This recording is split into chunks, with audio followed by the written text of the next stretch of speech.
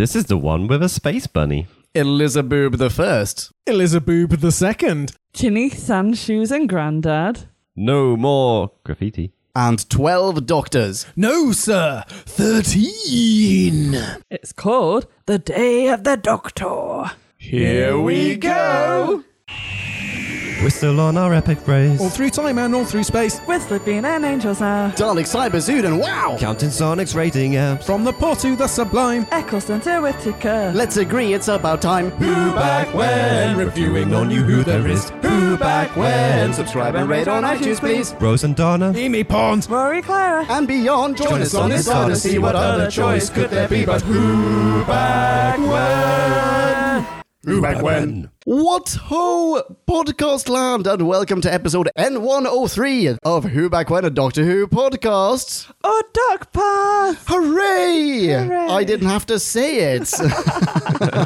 My name is Leon, and I am sitting here in the Who Back When studio with a lovely bunch of people. To my left, we have... Marie. Hello, Marie. Across from Marie, we have... Drew Back When. What ho, Drew Back When? And next to Drew Back When, we have... Jim. Hello, Jim. Hello, everyone. Hello. Hi. Feels like we were just here.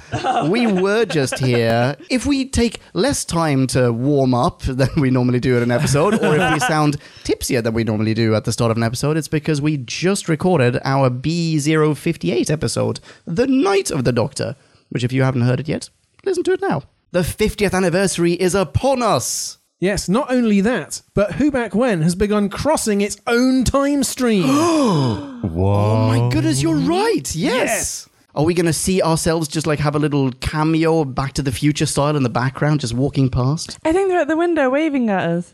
Oh my goodness. No, they're waving from across the valley. Why are there only 3 of them?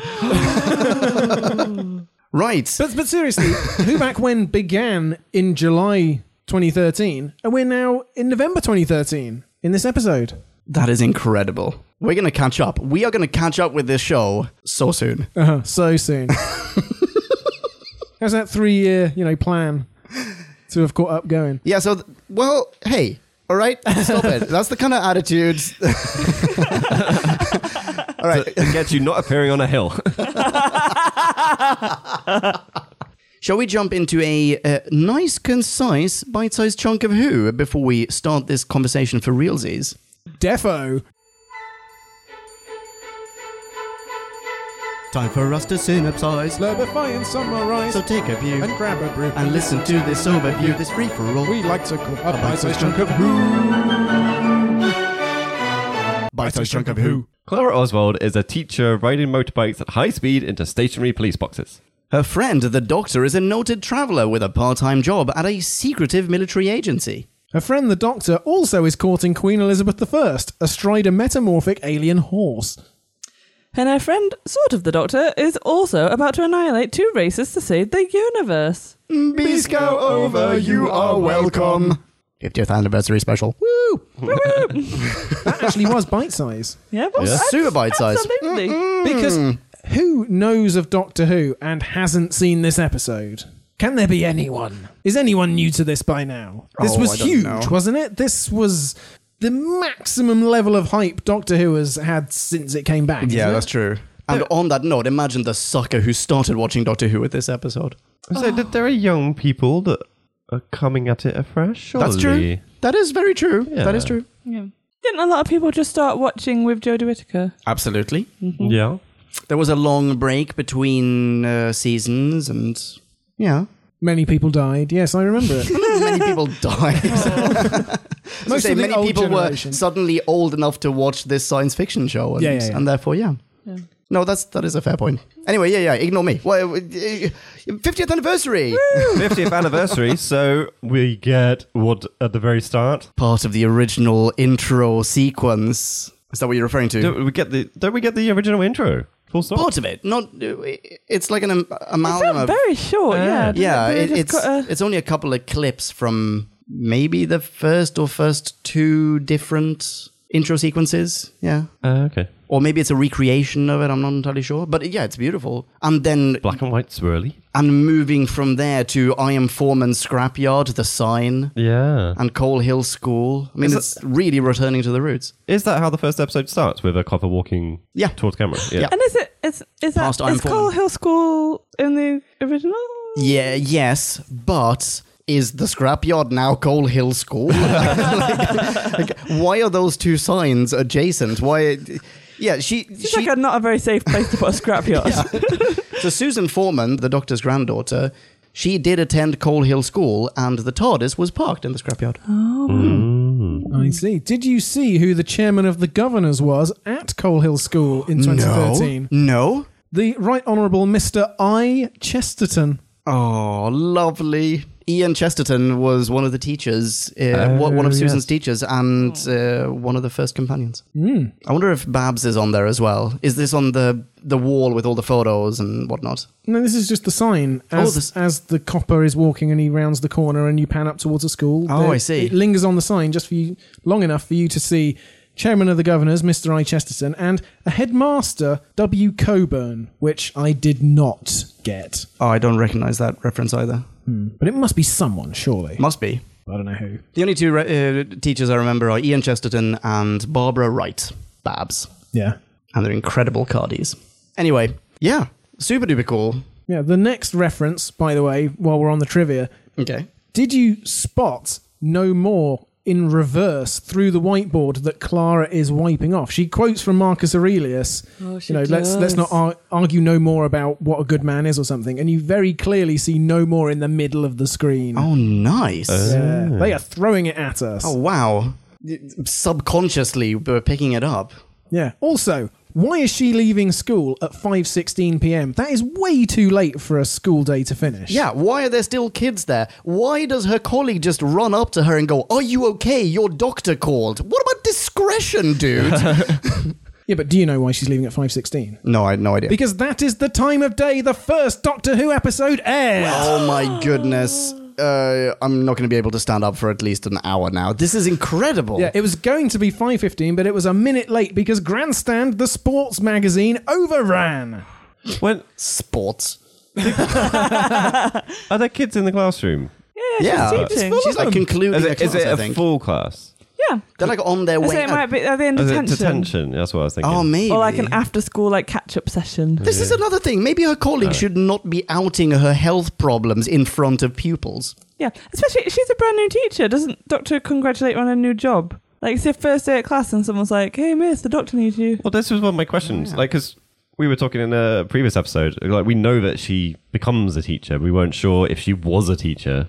So is this her starting a teacher, or is I'm sure someone. Okay. I'm sure he says, "Yeah, congratulations on the new job" or something when he first sees her. So she's only just started it, Okay. or at least since the last time he saw her, I guess. Yeah, also, what sort of high-level intervention is it to have kids in detention and teach them philosophically how to be good people via Marcus Aurelius? That is brilliant. It's better than copying out lines. Well, yeah, maybe. Yeah, that's pretty amazing. Or maybe that is the line that they're going to then write for the next hour. Yeah, no more, no more, no more, no more. Loads of no mores. John Hurt writes it with a cannon. That's true. Oh, no, I have opinions about that. But He's got very neat handwriting for a man who doesn't handle a gun very often. who writes with a gun? The Doctor. And when he writes with a gun, how can... No! That's not how it works. And how long did that take him? Everyone sat there going, "What's he saying? No more." No more. What could it be? More people are assembling in the piazza. They're like, oh, it's no. Oh, what if he had misspelled it? Oh. What if it's like, no, oh, actually, you know what? There's a silent W in this word. Oh, damn it, balls, shits. Sorry, it would Someone go up with some plaster and cement it in. You know? have just crashed the TARDIS through that wall and started somewhere else. It's the soldier in the background who's just going, when you asked me to borrow my gun, it's kind of thinking you might kill those Daleks that are about to come and get us. And then give it back to me. He sat there going, "Hey, I don't have a weapon anymore in this time war." So what is going on in his mind? Why is he writing no more? Well, it ends up being that the Gallifreyan board of directors get to see it. The board of directors. Bunch of Gallifreyan suits around a conference table. I'm very dissatisfied. Can we send in Ilsa with some coffee? Yes, thank you. I have a point of order for the time, Chairman. Because he crashes through the TARDIS and it makes there's a lovely thing where you can see the No More through the hole that he's smashed in the wall. But I really don't think that any of the Daleks are going to look at it and be like, oh, I guess we should stop then. That wall has told me. Is this just We're done. Time war's over. Sorry, chaps, we'll go home. Is this just him going a bit not so towards the end of his run? Possibly. I think it's also to get the attention of the board. Yeah. To do what? Do they... Because he then, after this, he shoots his big message in the wall and then he goes to steal the moment. Does he? He hasn't got it already. Yeah, because they see an alert that someone is stealing something. Yeah, but he's already got their attention. He's triggered them to be like, oh, something's happening. Doctors run Maybe out of it's misdirection. patience. Ah. Oh, that's true, because while they're spinning it around on their little hologram, being like, isn't this cool? I mean, I know there's a timer and everything, but this is really sweet. Wait, I couldn't read it. I didn't have time. Wait till it swings back around again. Oh shit, now it's back to front. Oh wait, hang on. Half a Slow turn it down left. and I'll run around the table. The other way. Meanwhile, he's stealing the moment. Yeah, they're stealing the moment. Yeah. And He just throws it in a sack and lumbers it like Santa Claus. I love the look of the moment, by the way, of this box with old-timey gears that might be wooden. I'm not sure. Like, it looks so primitive, but then it turns out it has the most sophisticated AI. Well, yeah, and it's amazing, and it just changes. It is what you need it to be, I guess, because you can't get into it in the beginning, and then as soon as he's been like, how do you deemed open this? worthy, And, it's like, oh, there it is. He mentions a red button. There it is. Yeah, it's nice. Yeah. What I had in my head was I figured out why they couldn't just stop the Doctor stealing it when they know exactly where he is and what he's doing. They can't just intervene because one of them says, where's he stealing it? No, hang on. Yes, where's he stealing it? And they go, at the moment. No, wait. When's he stealing it? At the moment. No, not... Shit. It works in my head. What's he stealing? No. So, when's he stealing it? Just the a moment. No, when's he stealing it? No, it doesn't work. I Wait, know he's what you mean. stealing that and something else? No, just a moment. Okay, I'll wait, but come on, how long do you want me to wait? Damn it, it really worked in my head. I like that it's called the moment, though. It takes on a few different meanings, depending on the context. Yeah, definitely. Where's he stealing it? At the moment. No, not when's he stealing it. Where's he stealing it? At the moment. No, not when's he stealing it. That was what was in my head. Who's on first? So back on Earth, Clara the Doctor. motorbiking into the TARDIS. I've got a question there. The Doctor is reading Advanced Quantum Mechanics from a book, the cover of which is adorned with a picture of a TARDIS. Oh, really? Yeah, Do you think he wrote the book on advanced quantum mechanics? That was going to be one of my questions. Like, did the TARDIS write this book? Or does he just go, you know what, I don't like this cover. I'm going to print out my own sleeve. He's got one of those old-fashioned bookcases where they've all got matching leather-bound covers. Maybe the TARDIS wrote it because he just maybe popped out one time. It was like, I think you could do with reading a little bit about this. You called me simple once, Doctor. Yeah. Let me explain it to you. Stop guessing how to use me and read the fucking manual. Maybe it's just a Time Lord Kindle with a custom cover. Could be whatever book you want. Yes. Or like any book you read always has a TARDIS on the cover. How... Now I go on to talk about the last thing in this one, which is ridiculous. How do people recognise a TARDIS as being a TARDIS? Oh, because of the whole... It's a police box. Mini bagels. Kegels. Kegels. It's in my notes. Is it in your notes? Great minds. Do you mean why did she just zap up a police box? No, I meant Cass in the last one recognises the Doctor as being a Time Lord from recognising the TARDIS, which is a police box. Which is supposed to be... Oh, no. I think it's because he says it's bigger on the inside. Yeah, he does. You're right. Yeah. Oh, I Second believe line. you. I absolutely believe you. Kegels, yes. Oh, that's it now. That is now her name. Yep. her middle name is Gordon. Is it really? Kate Alistair Gordon Lethbridge Oh, I Stewart. see. Is it really? But yes, okay, so Kegels picks up the TARDIS, and flies it across all of London, dumps it in Trafalgar Square in front of a gigantic audience. Yes. Blames it on Darren Brown. Blames it. This is the second time that Moffat has written something clever in which the potential excuse is a Darren Brown, fake out. But Leon, I don't remember the first being in Doctor Who. That is very true. Sorry, that's not what you sound like. That is. Let me clarify this. I'm not doing you, Drew. I'm just doing some voice. You never will at this rate. Damn it. Yeah, in Sherlock, after the Reichenbach fall, how did he survive? Oh, it was Darren Brown, yada, yada, yada. So, But she they kind of make a point. They go, oh, we can't use Darren Brown again. Like, they're referencing that a bit. Oh. Wait, is this isn't after, is this after Reichenbach? Is it? I don't know. No, well, they're making a point that they've done it. They've done it as what? unit. Yeah.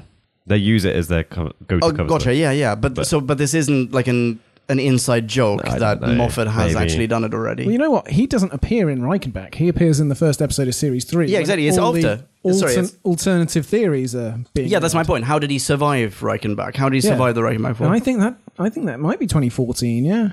After this. After Like this? just a Okay. couple of months. Just a few short weeks. Oh. So maybe he'd already written it, but... Yeah, possible. Yeah. But wait, hang on. Kegels.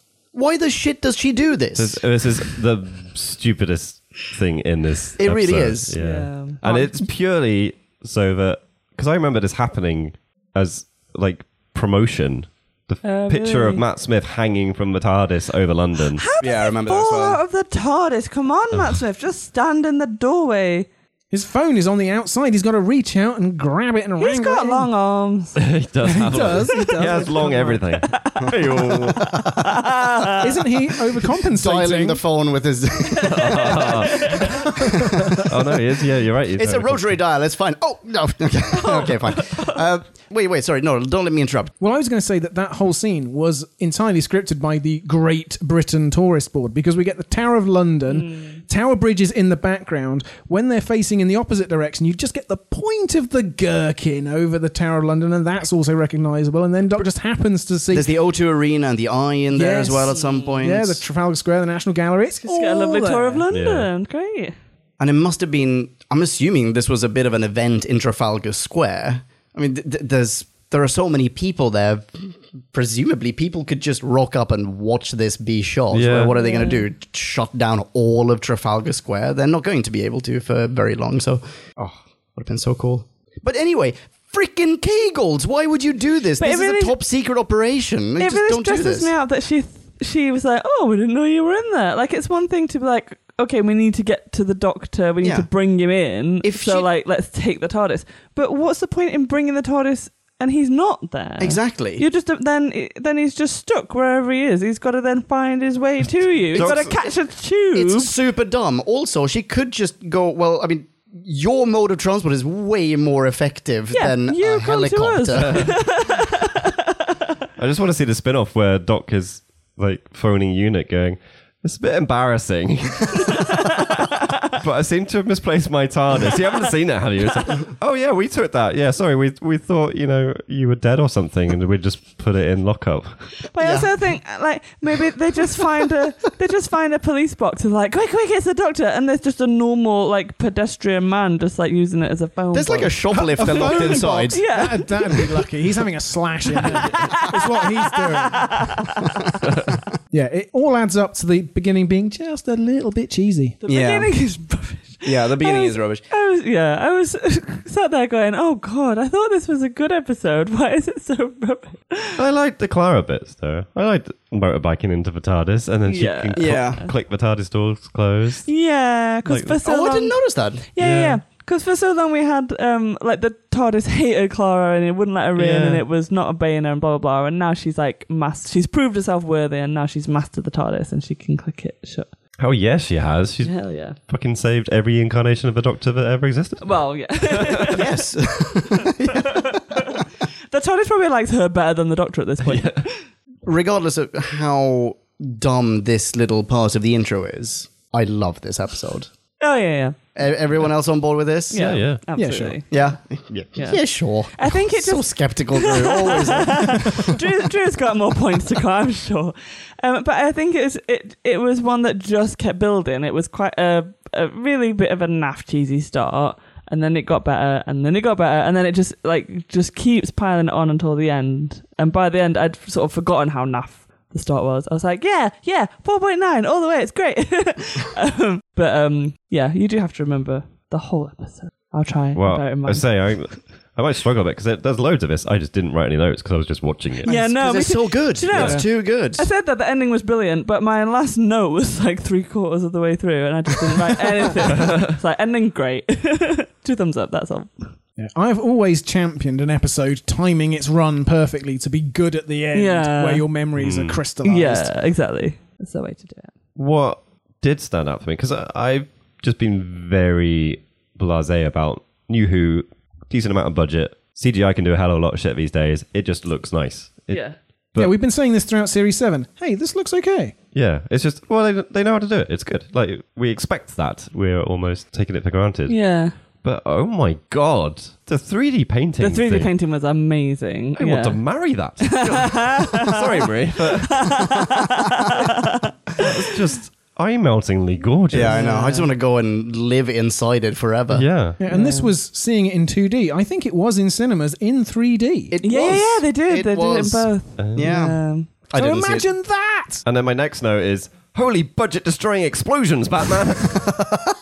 Because the war on Gallifrey is just super high budget. It's incredible. Like, there's a lot of CGI going on there as well, which I did actually kind of take for granted, because the physical effects, like so many explosions, quite a few extras running around, and just it felt very and chaotic and war. the sets Yeah. and the costumes, the everything.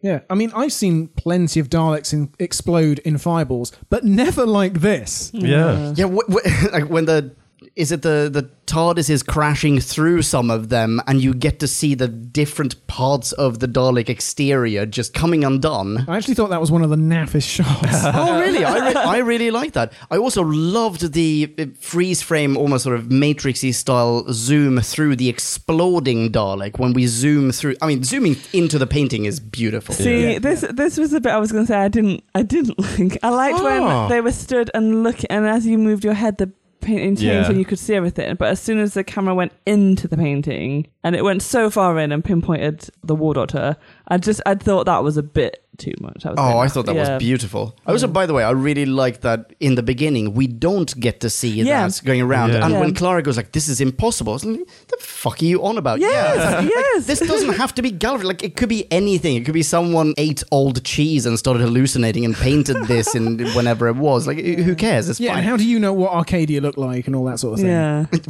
Yeah. Well, Clara doesn't know. Yeah, exactly. And so then it's like 2-3 And minutes it's so later. subtle. She just Yeah. slightly turns her head and it's like, oh, everything's Yeah. moving with her. Oh my it's goodness! And then fantastic. there's Dalek saucers and the laser. Oh, It just You goes can almost, it's like going behind the frame. frame. isn't it? frame yes, as well. exactly, You yeah. can see more. Oh, yeah, so good. This is very, very jumping ahead, Go but for it's to it. do with the painting. So just, how do they jump out of the painting? Because they're all three of them stood in the same spot. They zoom all the way in again, and it's where John Hurt was stood the first time, and now there's 3 of them. Yeah. And then they turn around and like attack the Dalek, and they like basically throw the Dalek through the glass. They shatter the glass and then arrive in the room. Yeah. But we've seen the camera pan in like 3 miles to get to them. They're not stood right next to the glass. How does it work? it doesn't work. Yeah. and if they can move and do that, then why everybody else is everybody else moving in there as well? So, Is everybody frozen? I have a question about the concept of this art. Yeah. One of them says it is the full moment frozen in time, encapsulated in whatever. Yeah. And we're calling it art. But it is a moment frozen in time. Yeah. So is that meant to be taken literally? That's one. Is it meant to be taken literally? Like, oh, we are just the way that they froze all of Gallifrey. Have they frozen this scene? Well, yeah, because they talked about the freezing Gallifrey. described it as the same technology as the Yeah. painting. The Zygons use this technology Yeah, and can and time they their exit. get but how- out of it, But they should be exactly. frozen there forever, right? Until Yeah. someone brings them out. Yeah, it's And- a stasis cube. It's suspended animation. You don't typically get to decide. Exactly. And if that moment in time, which has already happened in the past of this painting, has only one doctor, shouldn't they be able to look into the past and see their future, namely 3 doctors? Because the second time we zoom in, we see all 3 doctors next to Yeah. each other. Yep. But shouldn't they already be there since that moment was frozen in time and then painted? That's Well, not painted, you know what I mean? When? What do you mean? Who? What? This is what... When? Do you mean when the doctor's looking into it? There should always have been 3 doctors. Yes. Yeah, because that's the thing is, if they're not there, then how do they get in there? Is this what how you do said before? Did I just misunderstand? How do you before? get into the painting? Yeah, in it's the not first just place? about time being rewritten. It's about time being repainted. Yeah, Exactly. And is it a painting? yeah, exactly. Is it art? Is it just? Does someone have a really in-depth camera? Is it just a photograph, but like a 3D? I don't understand it. Do the Zygons translate themselves into just... Pixels? Is it pixel art? Are they digitized? Yeah, what are they... Yeah. Exactly, No, what are they? There are 2 stages to this technology. It has to be. Or Because, pigment. because they are held in stasis. And I think all people that go into the painting, Zygons and Gallifreyans alike, time their exit. Because the Zygons want it to be so that Earth has progressed and then they can take it over without having to do all the dirty work. And obviously, all of the doctors want to come out exactly at that point in the Tower of London, having set all that into motion with the message. But once you've broken the frame and thrown a Dalek through it, and then the 3 doctors climb out, Does it why every- doesn't the rest of the painting climb out with them? Yeah, the other people dying in Yeah, the painting are there's like, like a hey billion guys, I found people." an exit. There's not just every Daleks in it. Because that's a different thing. Like, in the same way that painting didn't have a Zygon on it, and then the Zygon put itself into it. Right, yeah, okay. And the painting didn't have 3 doctors in it, they put themselves into it. But John Gotcha, Hurt was in gotcha. it. Oh, sorry. Mind being unblown and reblown all at the same time. Well, But John Hurt was in it the first time. but so I think should he have- was in it as a painting. He wasn't in it as a miniaturized person in the painting. So there should have been 2 of him. Oh. No, I guess it was just he's He's over right. the top of it. He's just stood in the perfect spot so you can't Yeah. see behind him. Yeah, okay. Because I had a oh, sorry. Because I took it that the first zooming into the painting was then like, this is the painting, click. Now this is the time that the painting was taken, carrying on. Because from that point onwards, we're just seeing events unfold. Yeah, right, exactly. It's not the painting anymore. Yeah. It's like fading from a photograph into Yeah, exactly. the time when the photo was taken. Yeah. Yeah. So I had a theory about the reason I asked. So is this actually time being frozen? I had a theory which then ended up being disproven. Namely, is his mission now to find Gallifrey? It's in the painting. That is Gallifrey having been frozen. That whole moment is frozen. But apparently not. But yeah, no. Okay, now I get it. But this is just like, I'm just putting out interpretations, guys. You know? Oh no, I'm believing you 150%. So the doctors are in the painting, Yeah. right? And they put themselves in there. When exactly? I've forgotten in the episode quite when they decide to put themselves in. It's how much power does the moment have? Because that's when they decide we don't have to press a bigger button, we can change. Yeah, okay, so they're with the moment. That's what I had forgotten. They're with Yeah. the moment, and Yeah. then what? The painting goes through its Earth history of being deemed too dangerous for public consumption by Elizabeth I. So they're all in the painting for 400 years. So one of them ages by 400, Tennant ages by 800, and Smith is now Or- 1,200 years older than Or do they not age They at do all not because age. they're Because frozen? they're frozen. Okay. Frozen in time, not just frozen. They go Okay. they go the quick way round. Yeah. Gotcha. Yeah. Yeah. I thought the Zygon who is translated into that effectively in the painting did so a little bit. Like, he was too blasé about it. So you now need to be pixelated. Potentially forever. I mean, you don't know. Someone might just forget about this painting or tear it or whatever. Was it Elizabeth the First that convinced him to go into the painting? Yeah, that's also bullshit. And how did she? Not convinced. This is their big plan. Like, yeah, but I don't like Elizabeth. but she's actually Elizabeth the Yeah, First. Yeah. I don't like her in But this really. there was something about she'd. No, she did say it was it's their plan, but she'd convinced them. Well, they all assumed that she was the Zygon, Yeah. and were just happily going, oh yeah, so we're up to stage 3 of our 12-stage plan. In case you've forgotten, stage 4 is... Just remind me again. I'm in this ditzy female body. I can't retain all these informations. So yeah, she just goes along with it, and then when it's going to painting time, he just steps up. Yeah. I don't know how I feel about the Zygons waiting for a more advanced Earth to conquer, because it's nice to have a break from the norm. Like, let's do this right now.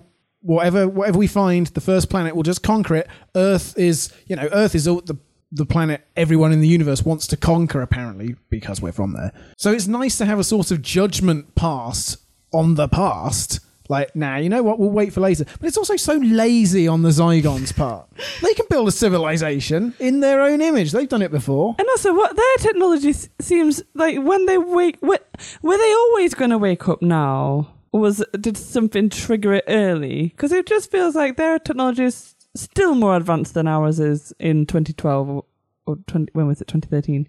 So why did they pick that as a day? I don't know if it's just a bit arbitrary from their point of view. Let's wait 400 years. And just see what happens. I don't know if that's really explained. Because then it's when they go into the Black Archive that they kind of see, this is what we came for. There's so much alien shit here. We're going to fuck this place up.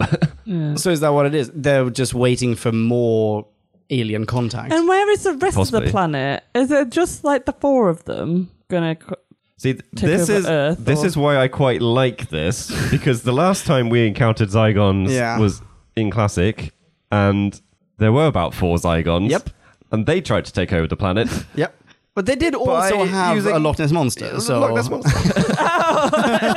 Oh, sorry, I didn't mean to steal that. Yeah, taking Nessie down to London to threaten some environmental dignitaries. Yeah, and stuff. that's what it was. Yeah, it's just like, no, that plan is pants. I like, let's wait around for a few hundred years and then steal some shit that is actually really powerful. Like worth stealing. Not, here's our pet dinosaur, do what we say. If you wait 300-400 years and until they have the advanced power and advanced weaponry and stuff, are they not more easily like defending themselves as well? Are they not harder to take? Yeah, that's a super good question, because the Zygons are already so advanced that they could have overwhelmed us incredibly easily under Liz the First time. Yeah. Whereas now in that room full of all the alien technology, potentially we've actually learned to use some of it. Exactly. At that point. They don't know. Also, they must already have a Loch Ness Monster somewhere, or whatever it's called. Yeah, I don't know how it's called. I can't remember now. Oh, I forget. The thing that Plesiosaurus. they milk it as well. Exactly. Well, that's to survive. They eat the milk. This is why I'm this giant lizard. This is why I'm thinking that they must have it. So in Terror of the Zygons, we had a Scarrison. Scarrison. There we go. Oh yes, That's right. I think the only thing I can, this is just speculation city. Okay. The only thing I can kind of put on from a reasoning stance is, as civilizations progress on a planetary scale, is it kind of accepted that they govern bigger areas at once? So if you're of a species that can morph into other things, you can go in and take over a smaller group of people that have a greater sense of power, and then you can subjugate and attack and subvert. So what they want to do is wait till the 2250s and they can take over the entire United Federation of Planets. Yeah. Well, then. I suppose that's a while to wait. Oh. But because there's not time travel that they don't have a hint of the future that they're talking about, do they? I mean, they're just sort of like, we want to... Well, I guess if they had time travel, why wouldn't they just jump forward? Yeah, but they're not even looking into the future, is it? It's just a speculation of 400 years. This is, We spun the wheel of time and it landed on 400. Someone's there setting an egg clock to, an egg timer to 400 years. I did like their method of disguising themselves, though, when they do jump out of the paintings. When they're under all the sheets of the statue. I thought that was way too obvious. Oh, really? I didn't get it at all. Even when they were talking about the stone dust. It was only when they came back to the stone dust that it was like, oh, that's what that is. Yeah. Yeah, I didn't get the stone dust at all until the same point. Well, that obvious then, I guess. Well, I thought it was obvious having like, oh, well, we're going to walk into this room. We know that there's something dangerous here. We know that something jumped out of those paintings. Oh, there are just giant things hiding underneath. Underneath sheets all around you. I wonder if someone's in it. It feels like a horror movie trope that's happened a lot of times. Yeah. 3 shrouded figures. Put a pin in that. Oh, okay. Perhaps for a future episode. Oh, right. Oh, He's got it. I got it. By Jove, he's got it. Coming up very soon. Is this a good place to bring in Osgood? Oh, yes. Zygons and things happening in Unit HQ. So she becomes a recurring character. I can't remember. Is this the first time that we see her? I think this is the first time, isn't it? So. Yeah. I can't remember how frequently she pops up and how regularly. I think she's in the Zygon invasion/inversion with Capaldi. Certainly. Is she just the Zygon episode? She's a Zygon expert now. She's like the Q of units in a way, right? Yeah. She's Kegel's number Q. That's right. I'd forgotten that Zygons were in this, to be honest. I forgot. So had I, Jim. I thought that was an entirely separate thing. The whole mind wiping and you don't know who a Zygon is. And actually, it's quite a small part of this as well. I thought that was like an entire episode. Oh, that's so nice. So don't just skim over that. That's lovely. It is. It comes back. Okay. It does come back. Is that why I think it's a bigger thing? Because they Is that use the same use thing it again. But does it the I same don't thing know if happen they in use Zygon exactly Invasion? the same thing, but Capaldi gets to elaborate on it. I think. But yeah, the idea that you negotiate for fair terms, not knowing who's on which side, I think that's beautiful. Yeah. Yeah. Well, in this episode, when they are sitting on either side of the table and Tennant and Smith show up, I did feel like, is this the same table? Is this the exact same location? It seems like there is a visual parallel between those two serials, or episodes, sorry. But yeah, hang on, Osgood. Oh, yeah. Is it important that she's in this? Because I remember her being quite an interesting character, and I don't know if we actually see a lot She's in just this. a bit of a fangirl in this. She's got the Doctor Who scarf and And a bit of a stereotype yeah. geek Yeah. caricature. She is quite charming, though. Yeah, She is. she's sweet. You warm to her, I think. Yeah. Don't you? But yeah, she doesn't get a lot of like fleshing out. But then there's so much else going on. You can't really. She gets more than the guy does. Yeah, the guy could be. McGilliup or whatever his name is. I don't know what his name was. Yeah. Yeah, but it stresses me out when the Zygon turns into her and morphs and copies the scarf and the glasses and all the clothes and blah, blah, blah, and it's like, hand me your inhaler. Yeah. 'Cause I don't know how to copy those. That's technology beyond me. Aerosols are tricky. But then it's because it comes back as a plot point, so it's like, see what you did there. That is a pretty sweet moment, though, But I it think. is a very sweet moment when it comes back, so forgive them. Yeah. Yeah, I've learnt to pity you, my little defective. Oh. But it's just, in an ideal world, like, the idea, like, power corrupts, and so the people that are making the decisions, they're like, well, I want the best for me. And so, but someone they're not involved in the negotiations. So she could walk in and be like, well, I know I'm a Zygon, so I'm going to do this, da, da, da. It's just Kegels and Zagels. Yeah, but but it's nice. It's like, actually, if we can come up with something that's fair for everyone, is that a better solution? And it shows you that Zygons aren't just all evil, like monsters that want to destroy. They just want a home because their home's been taken from them. So Yeah, by the Time Lords, no less. well, yeah. So that's interesting, because I don't think I put as much on the Zygon in that, because I kind of got the feeling that because they're imitating the human they were imitating at that point, that they were kind of reset to be human. Like they remember being a human, and then this one little revelation that, oh, you've got the inhaler, that means you're the human, I'm the Zygon, but actually I think I'm human. I don't really know what I would be doing as a Zygon. Oh, I Was see. kind of the setup. See, I at the time, I did not realize that the fact that one of them has the inhaler means that they know they are a Zygon. I just assumed, well, we're both in the same situation. We both know what it's like to not be able to No. breathe. No, I took it the one that coughed is the human, Oh, and the definitely, one, yeah. the Zygon, then gave about the inhaler. Yeah, no, you're totally right. This Yeah. did not dawn on me at the time, though. Yeah, it's definitely, they knew who was who, Yeah, yeah. given that, but It's interesting that we've interpreted it slightly differently. Yeah. Also, we have said in Doctor Who before, no memory wipes. Because at some level, it always breaks down. The Zygon has to remember what this thing in the pocket is for, and then it relates to the cough that's happening in front of it. So some selective parts of the memory always have to survive, and it's always at the service of the plot, and it always produces inconsistency. I don't know, because this is the doctors using some kind of memory wipe technology very specifically to say, you will not know if you're a human or a Zygon. Okay. Yeah. And everything else is... Yeah, there seems to be like a memory sprinkler system in the ceiling.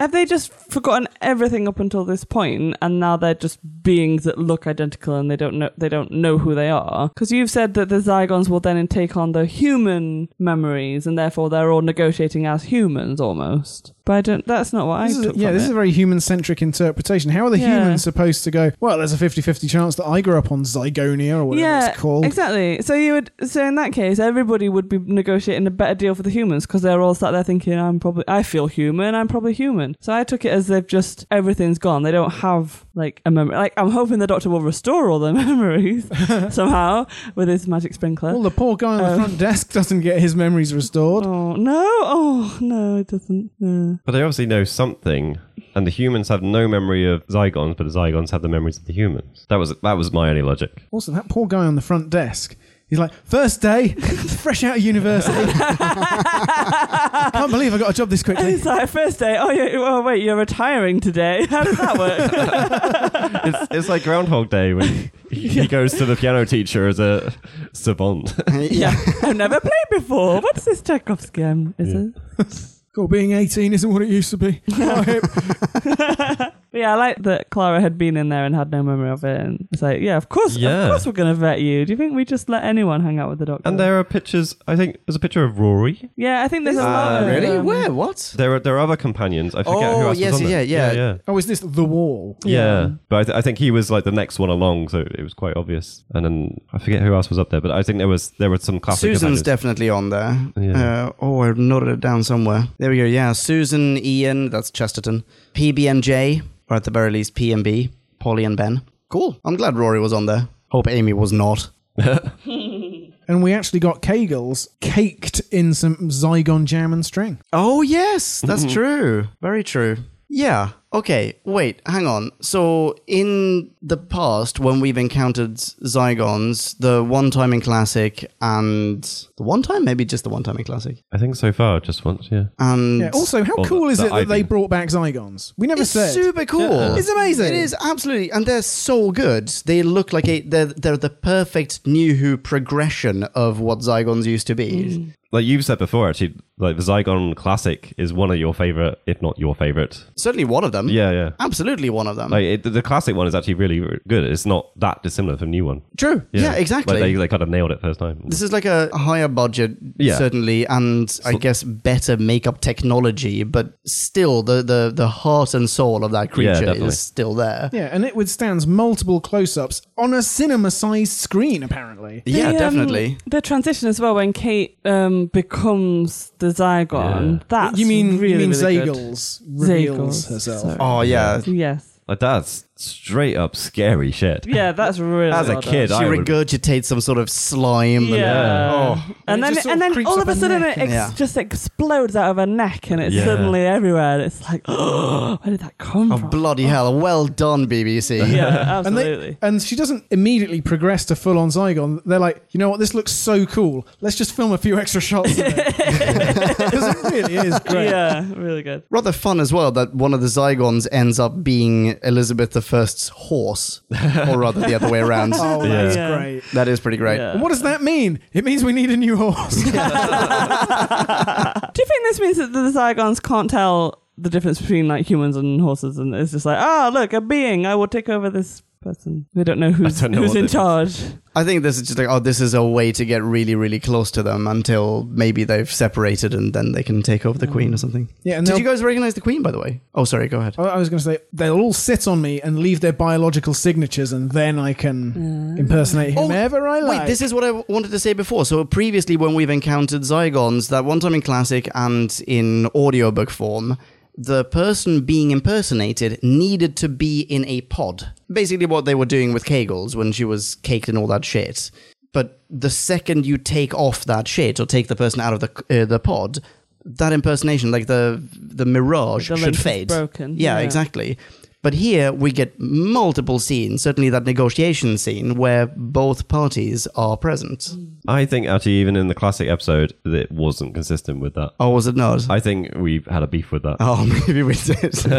And were you going to say that when Kegels was wrapped in the jam and string, that was Yeah. as close as it got to following the classic Yeah. precedent, but then they just completely jettisoned it? Yeah, because why even show her caked and all that nonsense? Because nobody else was. Exactly. Yeah. I think what it's meant to be is they have to do some shit to take a copy, but then they fucked that After up by that, who doing, cares? But they fucked that up by doing the Osgood scene. But yeah, they have to keep the copy alive, But also, well, maybe it's or rather the maybe you original. can make a copy. Is it just like Contact? Did Oswin touch the Did the Zygon, Zygon. touch Osgood? Osgood? Sorry. I think it's don't more know, than actually. just touching. I mean, if But it's like- just touching, then that's something that they've added in New Who, because previously, definitely, it was more than just like, oh, touch or take a But she DNA definitely sample or does. something. So Osgood definitely gets a copy, and she's not in a pod. But she Yeah. is she like knocked out or something? No, she No. just kind of like cowers a bit, and then suddenly the Zygon morphs. But yeah, so maybe the pod idea is just a way of getting you out of the way, because if there's two of you walking around, then someone's going to know, oh, well, one of you's an alien. So they put you in the jamming string Well, I just think to in- get you out of harm's way. Well, I think in Classic Who, the way that it worked was that it's technology that allows them to shapeshift. It's not their bodies. Yeah. Like, they can't just do it on their own. Yeah, if you don't have a machine, you can't do this. So that Osgood scene would never have happened in Classic Who. Well, that's my understanding anyway. We've only encountered them the one time, so we'll see.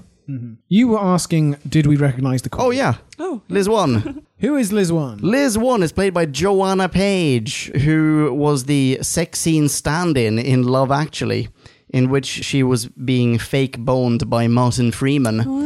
Oh, right. Of not recognise later her. the Watson, i.e. the, shall we say, the companion of the Doctor of the Sherlock show, also by Moffat. Yeah. But yeah, that's her. I looked it up, I was like, oh, where, have we seen her in anything Wait, else? I've She's not been in tons of stuff, but that was the I've only not thing I seen recognized. Kevin and Stacey, but isn't she in Kevin and Stacey? Possibly, I've not seen it. Yeah. I looked at her IMDb page. It's long. There's tons of stuff in there. Love Actually was the only thing that stood out to me. Like, So, I want oh, to say wow. she's Stacey. Really? Has anyone seen it? Nope. No, No. sorry. Good show, I hear. she could be Stacey. Does Stacey also have smashing jugs? I mean, that seems to hinge on that. Yeah, she's Stacey. Hey! This is going to really rebound on me later when I criticise Moffat's writing of women. Whatever. So I do feel like we're skirting around the edges. Do we want to carry on the edges, or are we going to dive into Oh, go the for it. real Dive in, Jim. the real shit of Shit? What shit? Yeah, swan dive into the not shit, Jim. like the shit Ah, the good shit. of a big fucking bomb that judges you and Oh, right, yeah. blowing up entire civilizations. And is sentient and comes back as Rose. Yeah, And calls herself Bad Wolf. flash of eyes. Which the War Doctor does not recognize. And he doesn't, No. and whom the Well, he War Doctor shouldn't. doesn't recognize. Yeah, it's an interesting choice. I yeah. liked it. I remember hating it actually at the time. Really? Is it just fan service? Is it just like, oh, well, we started with Billie Piper, so let's celebrate Yeah, the maybe. anniversary with Billie Piper? Yeah, she's as Yeah. close to Eccleston as we're going to get. But it is Oh! almost. It's taken then someone from every sort of era of True. all the Doctors. Yeah. But do you think that maybe the idea was, wait, this is something we talked about in the last episode, wasn't it? That the War Doctor was originally meant to be Eccleston, potentially, and in this case, it would be Eccleston meeting his former companion. Well, I don't think they would have thought that far ahead. So I don't know if it was ever designed to be that. But I like that they brought it back, and especially because Tennant is there, and there gets to be a little interplay between them without him knowing she stood behind him, and there's a few little Yeah. moments. that are Did quite you say sweet. bad wolf girl? Yeah. Sorry? Isn't that what Tennant does? He Yeah. says something like, wait, did you say bad wolf girl? Yeah. Yeah, I actually really liked her, Yeah. which I surprised myself because I was thinking, I can't remember hating that Billie Piper came back into this. But I think maybe I was just annoyed that it didn't connect with John Hurt's Doctor, and it did seem like fan service. But then what would connect with John Hurt's Doctor? We literally saw him last week for 30 seconds, so it doesn't have a... But I guess it would have been any classic thing, but that's not what they do with New Who. No. This is a very New Who centric. But also, when Tennant's kind of asking what his future holds, and Matt Smith's obviously like, oh, Trenzalor's coming up, that's going to be really terrible. But also, I had this little flashback then to him crying on a beach and Rose going off in this alternate universe, and actually all of that heartache is to come, and she's there in this episode, and that kind of brought it all back a little bit. So it makes you sympathise with Tennant in a different way, because he's very light and jokey and fun in this episode. You don't get to see the dark, like, sad Tennant, and so just that reminder of Rose is there again, but he can't interact with her. Yeah, I don't think I really picked up on that. I don't know if it was intentional, but it just flashed into my head at that moment when he was talking about his future, and I was like, well, that's what's to come for you. Trenzalor's to come for Matt Smith because that's his recent past, but there's a lot more that Tennant will go through before that even becomes an issue. Sorry, am I misunderstanding this? Are you suggesting that this is happening for Tennant? This is happening before he has his split with Rose? Yeah, I think so. No, Why? is it? No. I think this happens way later. Like way later. This is post Roses in the parallel dimension Tennant, and that's the reason he goes, wait, did you say Bad Wolf? Bad Wolf is like the alias of my ex, whom I thought I'd never see again. No, you're right. Yeah. Because also before, I mean, Rose is already with the Doctor when he regenerates into Tennant. And he doesn't like leave her for any extended period. This must be in the period where he's like got a new companion every week. Yeah. Oh my goodness, yes! Yeah. This shit is going down while the rest of us have to watch the most naff solo crap standalone episodes. Yeah. Although... But it doesn't match up with, like, the Doctor in that period was very sad because he just lost Rose, and he was not this, like, happy-go-lucky chappy that we see. Well, he's rebounding with Liz 1. Wait, you got an although, Drew? I had an although because in 1599, the Doctor in the Shakespeare Code returns to Elizabethan England. Yeah. And isn't she pretty pissed off with him? Yeah. Because although it doesn't necessarily mean that's earlier in Tennant's timeline as well, so okay, yeah, sure.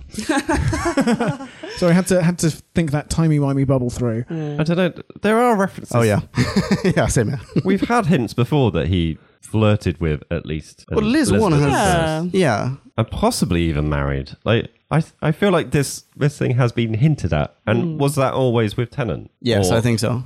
Which would kind of... Oh, maybe Matt Smith as well, actually. Is it Smith as well? I feel like if you could pinpoint that, you could probably work it out pretty well. Yeah. I think I assumed this was a younger Tennant. It feels like a younger Tennant. Yeah. Yeah. But yeah, I don't know. why would he prick up his ears at Bad Wolf? And why would Rose not be around? It would have to be a case of him going, oh, Rose, I'm just going to go and pick up carton of milk. I'll be right back. Her and Mickey need some private time. They can't always. Oh yeah, you're right. Yeah. Shall I leave you? Wait, Mickey, how long do you? 6 minutes? 5, 6? I'll give you 6 minutes, and then he pops out. But actually, he spends like 20 years with Liz 1. Exactly. Yeah, also, all the Bad Wolf stuff is done in Eccleston's time, isn't it? That's all within Series 1. And then it sort of rebounds later with but like the Davros stuff. Okay, yeah, so he does know who Bad Wolf Girl is then, even before he's left Rose on the beach. Yes, so it does work. Yes, okay. Yes, then I think it's early in his timeline when Rose is around, but he doesn't spend every waking minute with her, and he does have some adventures on his own. And he thinks it's fine to go back to 1599 because why would Elizabeth I be angry with him? Exactly. Yeah. Exactly. Yeah. Yes. Good. Glad we sorted that. Sherlock's that. How good does that feel, Moffat? I didn't really like Elizabeth I. How so? What did she do to offend you, Jim? It's the Queen you're talking about here. Yeah, how dare you, Jim? I just don't think it made sense how she was quite happy with... Like, we had the Doctor thinking she was a Zygon because she didn't, flinch by him saying he used to have a different face and all this kind of stuff. Like, she's very just au fait with whatever the fuck is happening. She impersonates a Zygon, surrounded by Zygons. She sees the inside of the TARDIS and possibly travels in space and time. Yeah, and it's just like...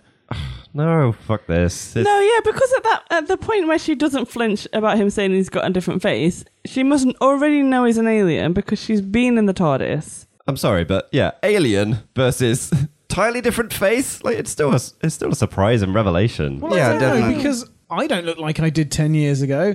She might just think he's being hyperbolic. Exactly. And he's ridden a fucking shadow fax out of a police box. I mean, you could forgive her for thinking that. Yeah, but okay, so why, after she's seen the inside of the TARDIS and possibly traveled in space and time and found out that he is an alien and knows that he knows things that are far more advanced than any of her peers could even dream of, why would she still crack jokes about beheading criminals or want to go on with her regular life? Why wouldn't she change completely? And since when did Tennant put up with that? Exactly. Like, I'm totally fine with you beheading people. I mean, I killed baby Rachnos. I mean, let's... Why is he even hanging out with her? Because doesn't this constitute altering mankind's history in a way? Yeah. So why is he doing it? Why would...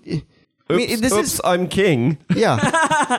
This is not entirely Because he dissimilar. loves celebrity. There's always got a celebrity guest on. He likes famous people. But it's a huge... That's a significant change. It's a pretty significant... It's not like, oh, he saw her from afar or something like that. So he gave her a flower once and then disappeared off and she never knew what happened. I But she think still she remembered gave him a flower. I think, yeah, maybe Oh, nice one. he gave her a flower and then she really liked him. So she chased him down and didn't let him leave and he didn't have much choice in the matter. But this is an even more egregious change of history than Nefertiti was. This is nothing like. This is the bloody Queen of England, mate. At last. I mean, if you compare Wait, this to Nefertiti is she the one who went on safari with the big game hunter? yeah, and into space and rode that's- dinosaurs and you don't then think went that's back a to bigger Egypt and change just. in history. That's a bigger change. It will have had a bigger ripple effect by now. Absolutely. Yeah. So Queen Liz has already heard. Queen Niffy, she was a space traveller. So in the royal circles, they know what to expect. Yeah, she's got Queen envy. The royal circles. Oh, those royal circles where the pharaohs and queens of England hobnob. They talk. Yeah. They talk. There's a secret vault. They all document things. There's a tunnel. It reaches just straight through the earth. We also had the girl in the fireplace. What's her name? Pompadour. Madame de Pompadour. There's a relationship of sorts there between Tennant, Doc, and a historical figure, but still not to the degree where he is influencing global politics, where here he is influencing global politics. Well, European politics. I mean, Spain won't. Yeah, but this is all going to this is where the ripple effect comes into play. This is all going to then lead to other royalties not getting married, or different royalties getting married, and other wars being declared, what or is no Spain wars. gonna do? Send an armada? Oh yeah. Yeah. Anyway, that's my point. Yeah, no, it's a good point. I didn't mean to sound quite so sneering. No, it's good. It's good. Yeah, I thought the smooching got a bit much. That was just a dig at Tennant, was it? And all this Yeah. smooching. He's the Yeah. intergalactic poon. I did like.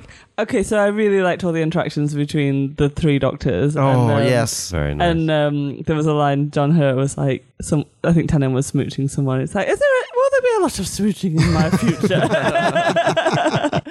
Can anyone remember the context I have written John Hurt saying, even that one, to Matt Smith? Yeah, to Matt Smith. Yes, It's like, yes. Oh wait, you're the Doctor? Well, even. Oh, yeah. Okay. Do I become him? Even that one? Yes. They have incredible chemistry, those three. Oh my god, they do. I mean, Smith and Tennant in particular. Yeah, Well, this is what I was going to say earlier when you said that Eccleston was sorely lacking and you felt his absence. Is that actually, I think it would have been a very different episode with him there as well, because he wouldn't have bounced off like those two do together. Like they're the perfect pairing. Oh, I agree. Really I agree. fun, jokey, light-hearted episode. Yeah. And I think it's interesting as well, actually, that despite what John Hurt's Doctor is meant to be, Yeah. he's not probably as angry and warped as Eccleston was. No, That's exactly. because John Hurt is not as intense a human being as Eccleston. He's But this is full of whimsy. but this is still pre him having to push the button. But we've just been talking about how he's literally been warring for potentially millennia. Well, 'cause yeah, he's okay. aged like fuck. But that also lends credence to him still being the Doctor Yeah. in some way, because once he realizes that the moment /Rose/Bad Wolf, whatever, is giving him a timeout, to pardon the phrase, he's like, okay, I can enter this new situation and shed some of that baggage, and I'm still a genial adventurer underneath. Yeah. And so when at the end of the episode he does briefly get to be restored as a Doctor, it checks out. That's nice. It really makes me sad when he's at the end, when he's talking and he's saying basically he has to sacrifice himself in order that these men will exist. I can't remember what the line is, but it's something like greatness has to cut that like the Great men are forged in fire, and it's the privilege of lesser men to light the flame, or something. yes. Oh, right. Exactly. yeah. And he is the lesser man in his eyes, and these two men are so much superior to him. But the whole way through, he's the one who has the idea first. He finds the way out of there, and it takes a while for Matt Smith and Tennant to catch up with him. He's the first one to suggest things all the time. Matt Smith is the first one to realise, oh, hey, it's in my Sonic, though, isn't he? When they're in the room. No, I think. See, but he is cheap because Rose says No, to I him. think actually the moment is the first one Yeah, exactly. to tip off the War Doctor. And for then- It's like, everything. oh, And then same he- Sonic, yeah. different, same software, different casing, Yeah. or whatever it is you said. I think the events of this entire serial are changed because the moment makes it change. Yeah. And, well, the question then is that it's meant to be the sentient device that effectively asks you to justify its use. And so is it being fed from the War Doctor having reservations and being a good person? He's trying to find a way out of it, Yeah. basically. It has Yeah. selected, as in the moment, has selected a form and a function that is just taken from his subconscious. Yeah. Very possibly all these hints are as well. Yeah. There are a few things that I don't really understand about how the moment works, or what the limits, the scope of hers, it's a computer, powers are. When John Hurt just disappears, he's having a chat with Clara, he just straight up disappears. Yeah. How does that work? Can the moment just transport itself and its user through space and time? Yeah, it can open up time fissures willy-nilly. It Yeah, 'cause doesn't that's need it. to make a nice whirlpool effect in the sky, though. It can just... and then it's done. Maybe it's easier to take someone back, like he travelled through the wormhole to get there, but you can jump back to your time without a wormhole, maybe. Oh yeah, that's true. I like It's the that scene ultimate there. weapon created by the ancients of Gallifrey. Yeah. I think it Who has mastered very- time travel, so yeah, no, it stands to reason. It has that, very few limits. yeah. Yep, yeah. Plus, she's the ghost of Christmas futures. So. Also, Yeah. yeah. I love that scene though. When he disappears and reappears, and he's resigned to, I have to push the button, I have to do this, and then suddenly they're all there and they're with him, and it's like you don't have to do it on your own. That got me. You know the noise the TARDIS makes. Yeah. Oh my god. Sound of Oh, I hope know. To everyone. Yeah. And the conversation he has with Clara preceding that as well, where it's like, Yeah. oh, how did you know? It's in your eyes that Yeah. you look so much younger than they do. It's- Yeah. That is good. Yes. Oh, Clara is wonderful in this. Like, She's she really is, fantastic. she's not actually a massive part of the kind of greater storyline. She No, but does get What to sort say... weaves in and out. When she comes in, she has a big impact. Yeah. but, yeah. She does get to say the line, "Prattling mortals, off you pop." Is this I'll turn you into a frog? Yeah. yes. I think I can guess Marie's reaction. It was that, wasn't it? What? That giggle? Yeah. Yeah, basically. I don't know. I feel like she could have done a stronger witch impersonation. I Yeah. wouldn't have been That's very true. sold by that. It was cute though. I don't know. I liked it because She's It put on re- the spot, and she doesn't well, know. it really sold from their point of view. All they get is some audio of what the Yeah. hell's going on, Yeah. and we're watching them surrounded by medieval knights and stuff. And she's like, "You want me to do a witch? Why a witch? What the hell's going on?" Okay, Doctor, fine. Yeah. I'll do it. Yeah. You know, No, I think it's she's good. great. Off your pop. That's not her best line though. Oh no. What's the best line? Someday you can just walk past a Fez. Oh! I like the Fez, by the That way. is her best line. And yeah, I like the Fez. The Fez, which is doing sort of this loop-de-loop. I actually noted. So it goes from current time to 1562 to the War Doctor. Yeah. And Because we then see it. and then it goes to to the car- War Doctor first, but Yeah. we see it out of order. We see it. Yeah. Yeah. wait, hang on, and then what? He's right. Yeah, but then And then Hurt comes back with it, doesn't Yeah. he? It's basically the Fez goes first to prove that something can reappear on the other side and it's not going to be destroyed. And then a doctor follows it. So Smith throws it and then he follows it. And then they throw it again and the War Doctor comes back in reverse, like the other way. Oh yeah, because they confuse the polarity. Yes. that's a great scene as well. Yeah, reverse the polarity. You're reversing the reversion of the polarity.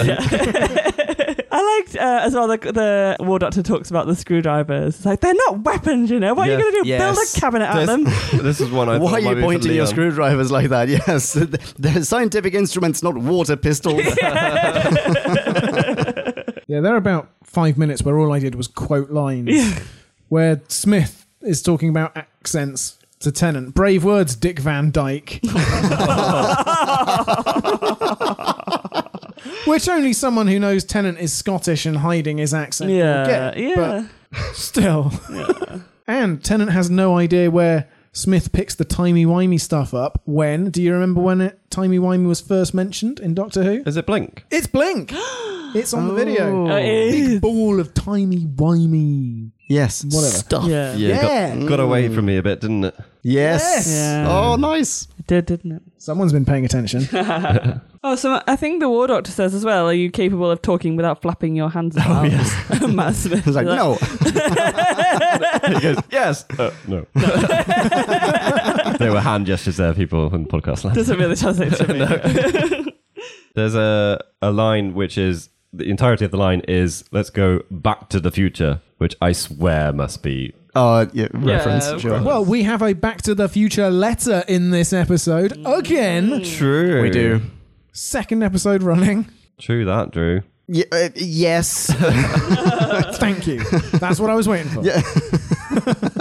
Okay, little bits flutting around. Mm-hmm. Drew hinted at this in our little bonus, I think. Oh. So the grand plan of not destroying Gallifrey along with the Daleks is pop it into a little pocket of time, and then the Daleks will go pew pew pew from one side to another, because this is apparently the only place the Daleks are at this time and ever time, and so all the Daleks are gone.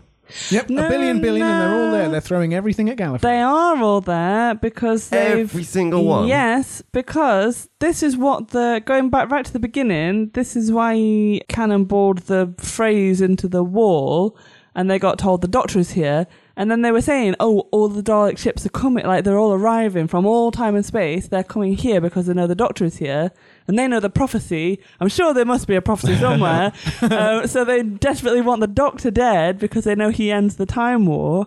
So yeah, I think they have all come to kill him off. What, everyone? Yes, What do you mean? everyone. Yes, everyone. Everyone! Oh, I really wanted to finagle in Gary Oldman and Leon. Yeah, okay. The thing that I was is like, are all the Daleks surrounding the planet? Are not any of them on the planet? Because have you not just put them all in the Pocket Universe as well? The oh, paint- flip. Yeah. The painting shows Dalek sources just outside the city. Exactly, and we've seen loads of Daleks on the ground running around with the not humans, Gallifreyans. Yeah. Yeah, but they would also be frozen, so this isn't necessarily going to solve the problem. But It I mean, postpones yeah, the problem a little But bit. now Matt Smith is going looking for them. He's gonna find go Daleks as find well. Gallifrey, but he's going to also find Daleks. He's not just going to be a happy Gallifrey that's peaceful. I think what happens is they spend 400 years in the painting, just painting over the Daleks. Just etch them all out. Yeah, exactly. You've got a magic Dalek eraser. Yeah, just photoshopping the whole city. Yeah. It is a little silly that if you take out the thing in the middle, then everyone surrounding the planet is just going to blast everyone else Yeah. surrounding the Well, planet. it's Blink writ large, isn't it? It is. Yeah, I know, yeah. But It is. it's nice in Blink because there are 4 of them, and there are 4 sides to the TARDIS, Yeah. which Yeah. are straight, sides. Yeah, and in Blink, it's also even if you see someone in your peripheral vision, if they're there, then they are unable to move. Yeah. This is like if you can train your laser at exactly the Dalek on the other side. Like this should have been the CGI shot of literally Dalek ship, touching Dalek ship, touching Dalek ship, and encompassing the entire Gallifrey, you cannot see the planet Gallifrey because there are just Dalek ships around it. Yeah, but even then it wouldn't. Like it's cartoon logic. All they should have done is take Gallifrey out and then explode the moment, and the moment would have still gone off and done its thing and killed everyone in the vicinity, but the Gallifreyans wouldn't be in the vicinity anymore.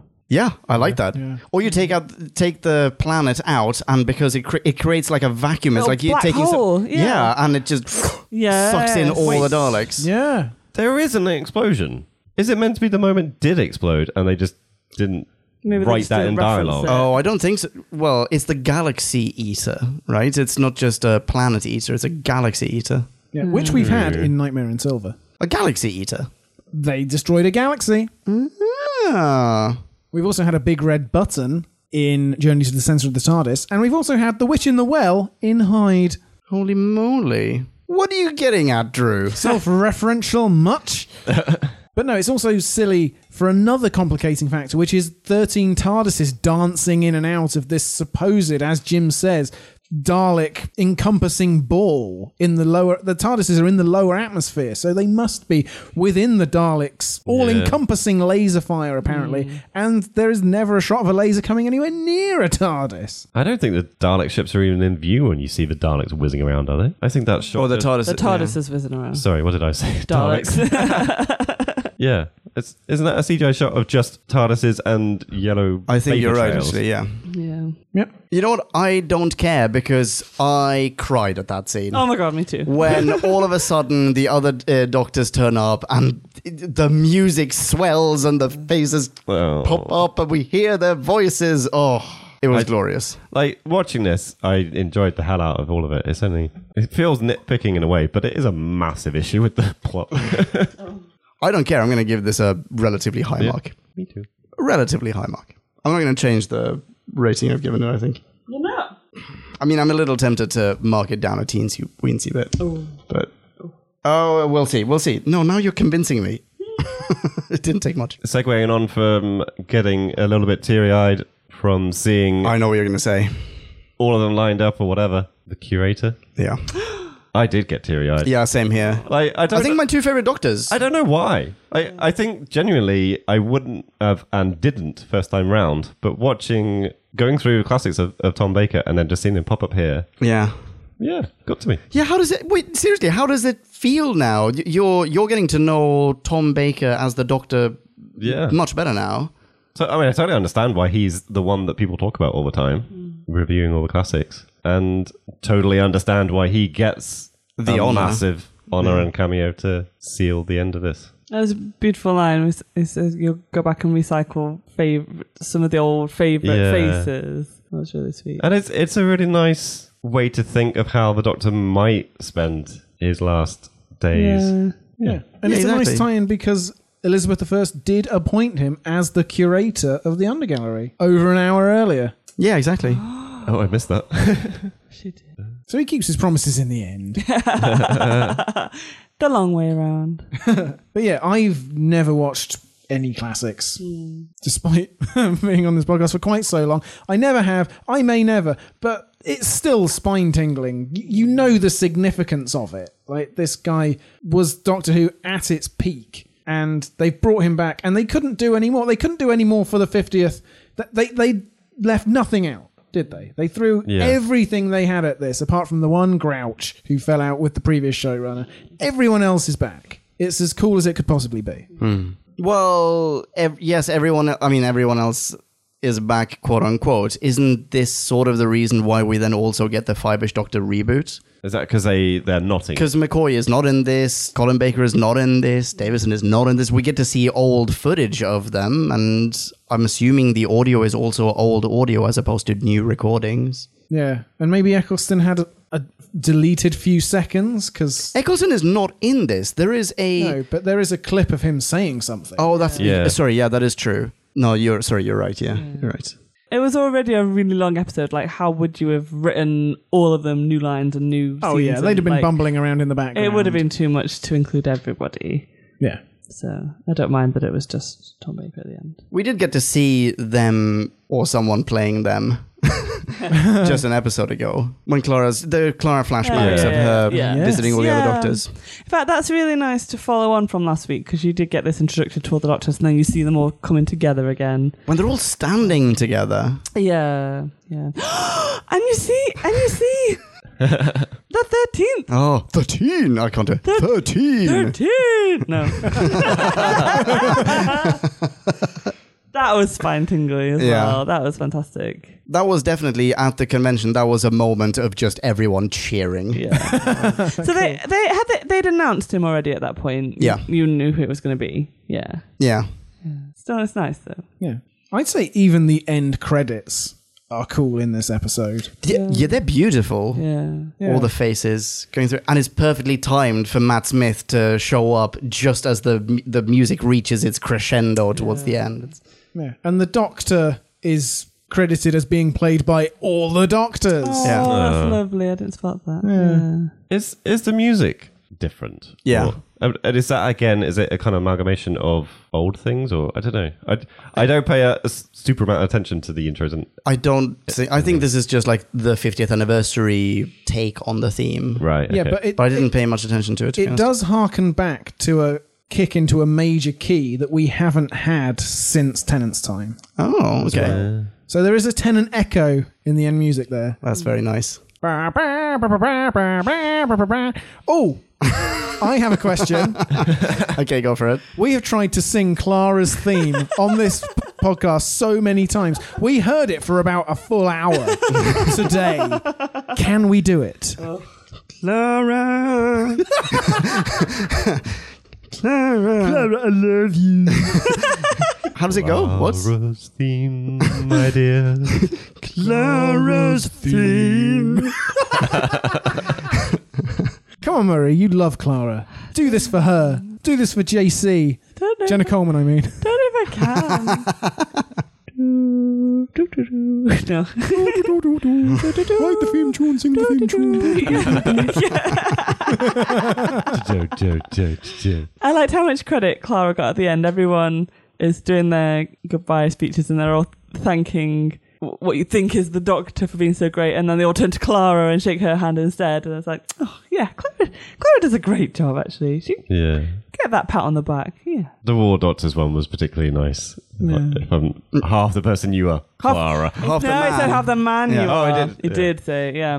So you assume it's Ba ba ba ba ba ba. Oh, there we go. Ba ba ba ba ba ba. Hooray! Ba ba ba ba ba. Spot on. Did it? One take. We're going to run into trouble because the iTunes algorithm will pick that up as a soundbite. And You can Shazam that, and it will download it to your phone. We haven't discussed who of the 3 Doctors on show is our favourite, and I don't think we've discussed Tennant's return nearly enough. oh, right. Yeah, no, that is fair. Well, take it away. He hasn't actually been out of Doctor Who that long. It's only been 3 years. Well, how long was Tennant Doctor? From 2006 to 10, so Okay. a good 4, bordering on 5. But there's a massive chunk of time during which there was no Doctor Who as well. The years of Planet of Don't say the name. No, it's Yeah. fine. just the specials. The year of specials, the year of the specials. Yeah. Thank you, Marie. Yes, exactly. You're right. The year of their mum tells them their specials. Oh.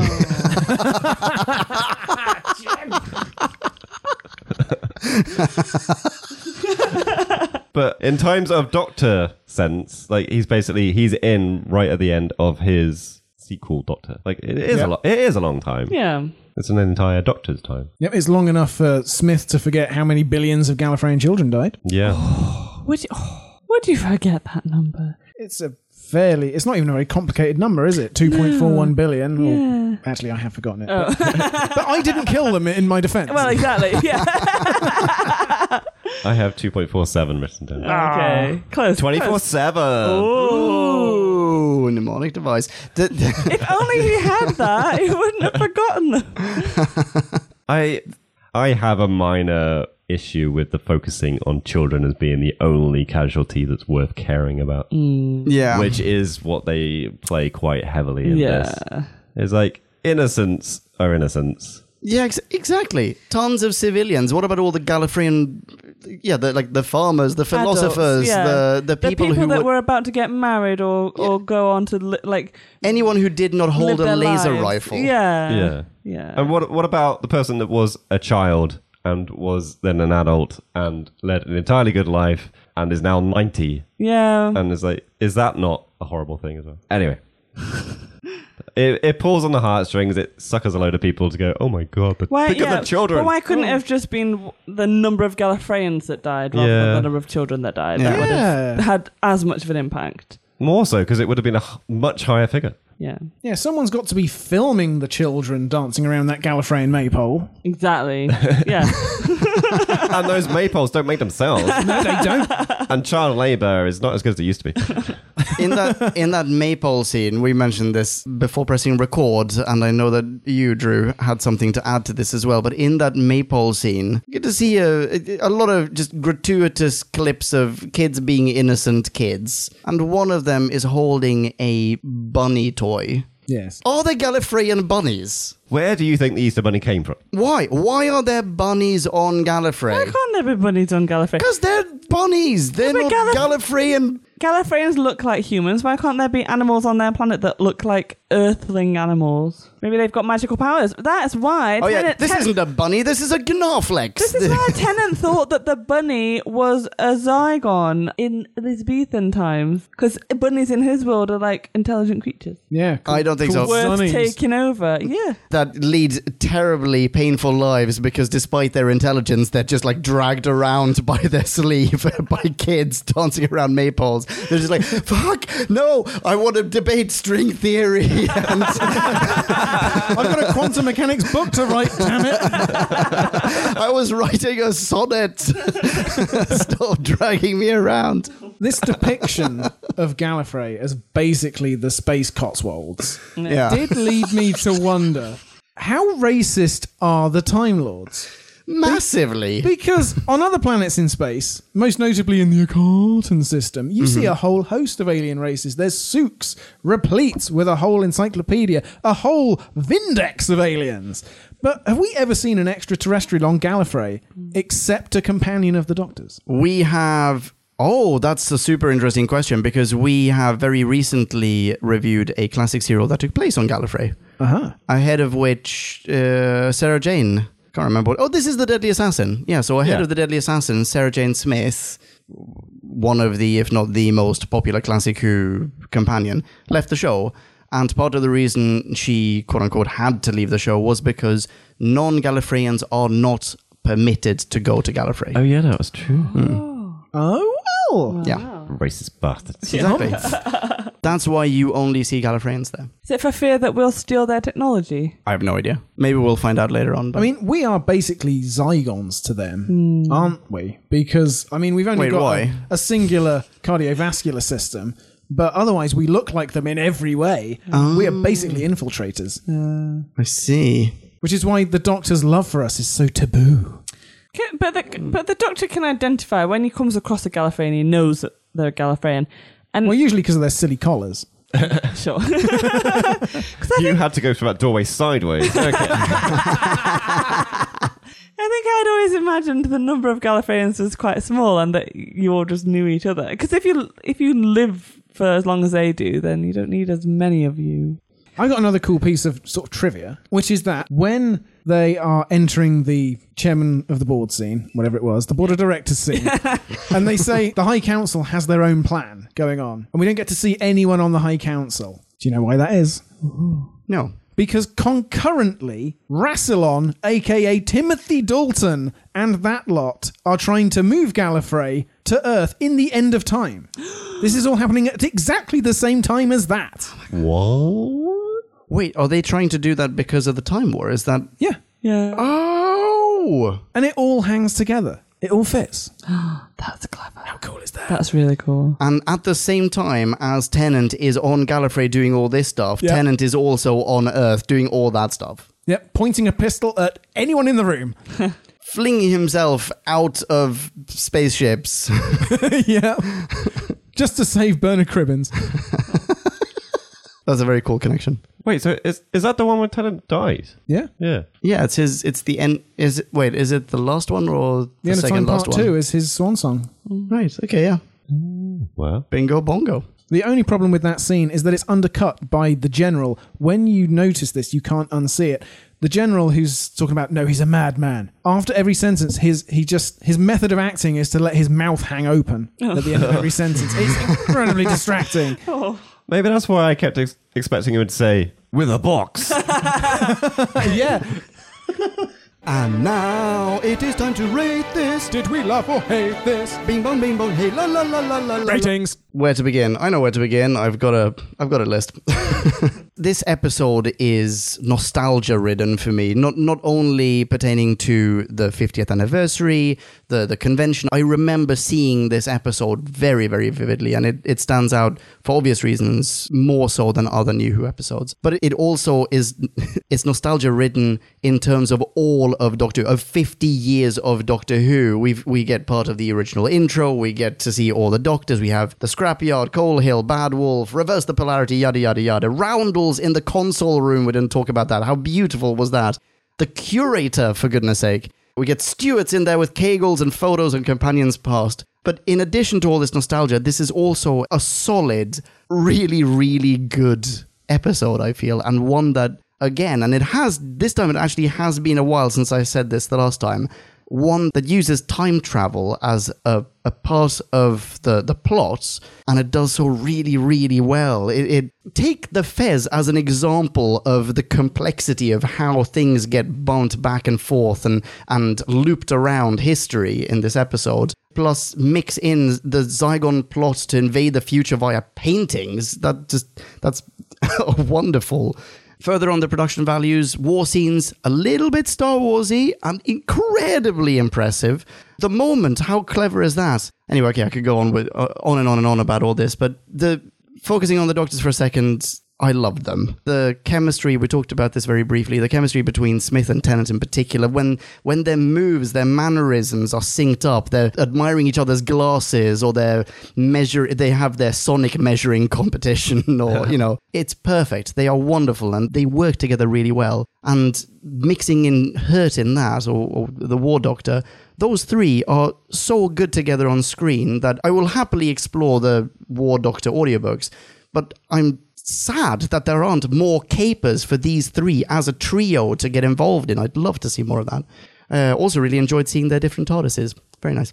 Last positive of this list, just a quote, I believe this was Kegels saying, "Think of it, Americans with the ability to rewrite history." It's pretty nice. You've seen their movies. This made me think of very recently, I'm rewatching all of Community again, and I was thinking of the American version of Professor Spacetime, which is the obvious take on Doctor Who and that, which is just like, oh, yeah, no, I can see how that would happen if Doctor Who were remade by Hollywood. Or indeed Fox. Or indeed Fox, yeah. Only a couple of negatives here. Why the balls would they fly the TARDIS across all of London in the intro? That does drag down the intro just a teeny tiny bit. And I think the gun graffiti by the War Doctor it's pretty naff, I think. But it doesn't matter. I gave this a very, very high ranking before stepping into this review. And you know what? You guys have talked me down a little bit. You guys have talked me down maybe 0.1. But I've now talked myself back 0.1, so I'm going to give this 5.0. Oh, hello. I don't care. I love this episode. I haven't cried at New Who in a long time, and I got so emotional watching this episode. I'm well aware that I am basing this on bias, but I don't care. I love this. 5.0. I'm going to watch it right now. Fuck you guys. You said you Welcome cried back, last Nick. Sorry, Marie. I thought you cried last week. No, today. Oh, also maybe. What was last week? I don't know, but Drew was the only one who didn't cry last week. 'Cause I was, yeah. we all put our hands up. What was last week's? The name of the Doctor. Name of the... Okay, yeah, fine. So it's been a week, but aside from that... Can we just put to bed rumours that the only reason we rate things out of 5 is so on the 50 you could do a 5.0? Right, who's next? I'm not following that. Marie? I go, give it a go. That's really thrown me. I wasn't expecting you to do that. We can't go higher than that. You've left her nowhere to Where go. am I gonna go? I basically agree with everything you've just said. The doctor. I was really sad that the doctors. Like, I want to watch a series of Tennant and Smith just hanging out, being doctors on their own. They're so fab. John Hurt and just everything. They're fantastic. We haven't talked enough about Clara. Clara was amazing. When she's all emotional and she's watching the doctor, and the scene with John Hurt and she's talking to him, and then suddenly she's talking to her doctor and she's crying, and she somehow makes him change his mind and changes the whole wherever Gallifrey was going and the war and everything. She just changes the course of history because she's really, really awesome. And it's fantastic. And I've forgotten everything else I was going to say because Leon has shocked me so much. Sorry. But like we said at the beginning, the beginning was a very slow start, or it was a very naff start. I thought it was very cheesy. I didn't really love it, but it just kept building and building and building and building. And as Drew said before, it's exactly the right way to do it. And so it ends on a high. It was such a powerful ending.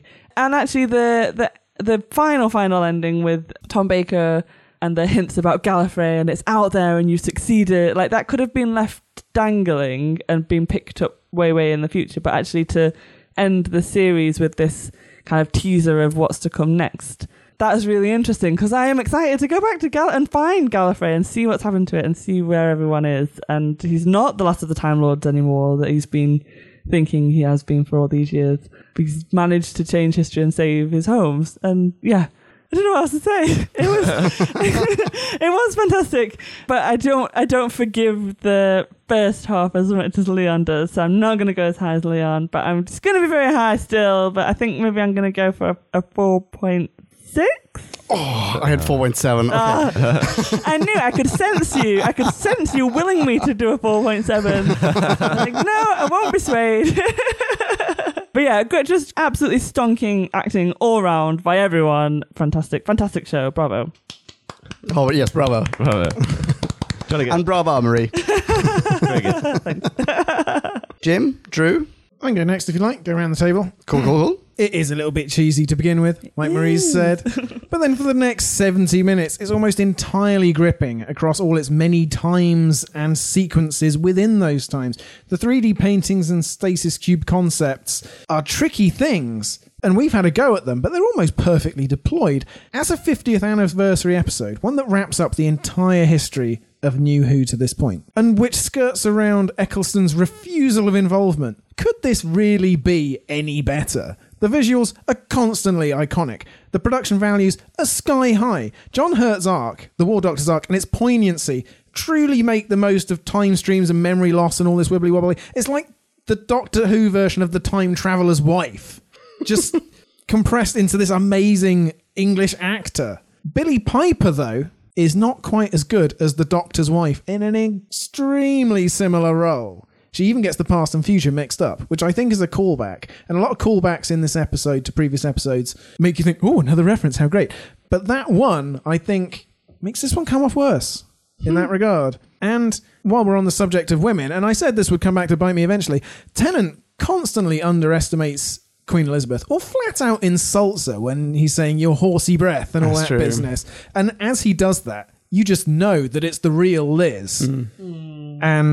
And so we're ahead of him. And that, I suppose, is fine, but he doesn't learn anything. And I think... He gets away with it. Yeah, he does get away with it, and she never gets angry, as she has every right to, as the Queen of England, and just a woman slighted, or a person slighted. I do think criticisms have been levelled against Moffat and his writing of women, and I think they are visible here. And the body of a weak and feeble woman line was just shoehorned in. Abby wanted me to say that. Wait, it was who? just shoehorned Sorry, in. you mentioned that before. Who says that line? Queen Elizabeth in history, in relation to the Spanish Armada, and in this episode. Okay. And Queen Elizabeth in Blackadder. Yeah. Oh, okay. Yeah. Sorry. Yeah, Blackadder reference, by the way. Did you catch the friction contrafibrulator? I did made not. a reappearance in this one. Oh. That is another thing about this episode. You could rewatch it 4 or 5 times, and it would remain enjoyable, and you would still be picking up things and references that are buried in it. because I got to hand it to Moffat. Those 2 or 3 criticisms aside, this one actually is brilliant. The Man Who Regrets, The Man Who Forgets is finally a decent rhyme, and I've been waiting for one for so long. And it's finally here. And the clever that he crams in perhaps outdoes any Sherlock episode, which I've rewatched most of recently. And it's not often I say this, but excellent use of the Sonic. Ooh. 4.8. Ooh, nice. That leaves me then, I suppose, doesn't it? Go for it. Well, we've pretty much said it, haven't we? I think we're in agreement that this is stonkingly good. It's just a question of how much you let the niggly things get to you, I suppose. Because, yes, everyone said it. The start is a little bit naff. And we've talked about the ending being a little bit naff in the sense that resolving the Time War by taking Gallifrey out the bubble, and supposedly the Daleks then just killed themselves or whatever. It's just a bit... Well, I kind of like it in a way because Daleks just continuously pop up through Doctor Who, and this maybe is why, because this was not a very good idea. We're just lucky they didn't go and destroy everything, really. But it is wonderful. We've got so many good interplays. Like, Marie was waxing lyrical about Clara, and, you know, I'd like to do the same. She is great. You didn't actually mention how she outwits the Zygons and just takes the time gauntlet and comes back. And then she walks through the unlocked door, which the doctors have been trying to unlock. And, you know, but it's just... they're calling themselves really seriously brilliant. Yeah, they've come up with an ingenious solution, which comes from the moment, unfortunately. But, you know, they've had a wonderful way of getting themselves out of it. And then it's subverted entirely by Clara just walking through. And it's comedy to counteract intelligence. And, yeah, there's a lot of that going on in this episode. It's well written, it's well acted, it's well presented. We talked about the gorgeous 3D paintings, and I could just pause here and just admire it in my head, closing my eyes. Oh, there it is. Great radio, Jen. Great radio. Everyone else closed their eyes as they did it and pictured it too. Didn't you, podcast land? Yeah, good. There's some weird little sidelines in a way that we get an Osgood thrown in, and we know it's going to be a recurring character. I think you kind of sense that, and maybe she's not in it as much as she should have been, all this kind of stuff. But I didn't give a shit watching this. Like, I enjoyed the hell out of it. And then we get Tom Baker at the end. Like, it's just like we've already had the perfect ending in a way. We've had all this interplay with the Doctor and the Doctor and the Doctor, and it's been wonderful throughout. And then that's just like the icing on, well, the cherry on top, I suppose, at the end of it. And yeah, I can't help but love it with a little bit of niggle here and there. So it's a 4.7 from me. I predicted that. Hey. Excellent. Awesome. I have to say, loads of your 2 points I had written down, but I was too flabbergasted by Leon to remember any of them. But the comedy was spot on and the tragedy was spot on, and I laughed more than I've laughed and I cried more than I've cried for a long time. It was such a good balance, I think. Oh, no. It's not our turn to carry on. It's Podcast Lands. Ooh!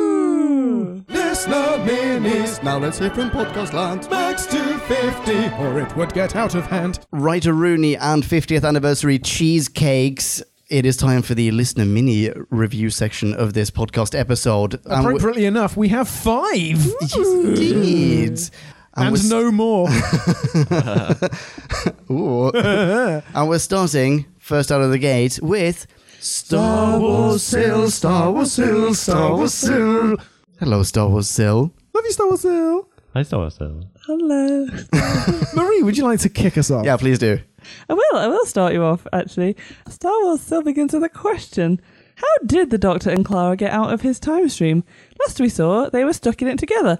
And now they seem all fine and casual and not stuck. River suggests that going into the time stream would be disastrous, but apparently not. So maybe we didn't need to have River and Vastra worried about them going in last episode. Dialogue to make the viewer worried, but without payout. Blech. I agree with all of that, but I feel like that's a criticism of the last episode. Yes, true. Did they not get out of the time stream in the last episode? No, he's just carrying her away. Yeah. Well. Star Wars still liked the rabbit and the 10th Doctor's bewilderment about the fez at his feet. Mm-hmm. In this episode, says Star Wars Still, we learn what the oath was the Doctor made when claiming the name Doctor. So now we know what Doctor means, and silence did not fall again. Third time's the charm. I seem to remember more silence talk in the next episode, the Christmas episode. They have one more chance to make me think. The original question plot isn't meaningless. In spite of this, Star Wars Sources, I did enjoy this episode more than I did the first time I watched it. So there's that. And I cheered aloud when Capaldi showed up. Something I wasn't expecting. Apparently, I like the 12th Doctor more than I thought I did. And Star Wars still rates this 2.5.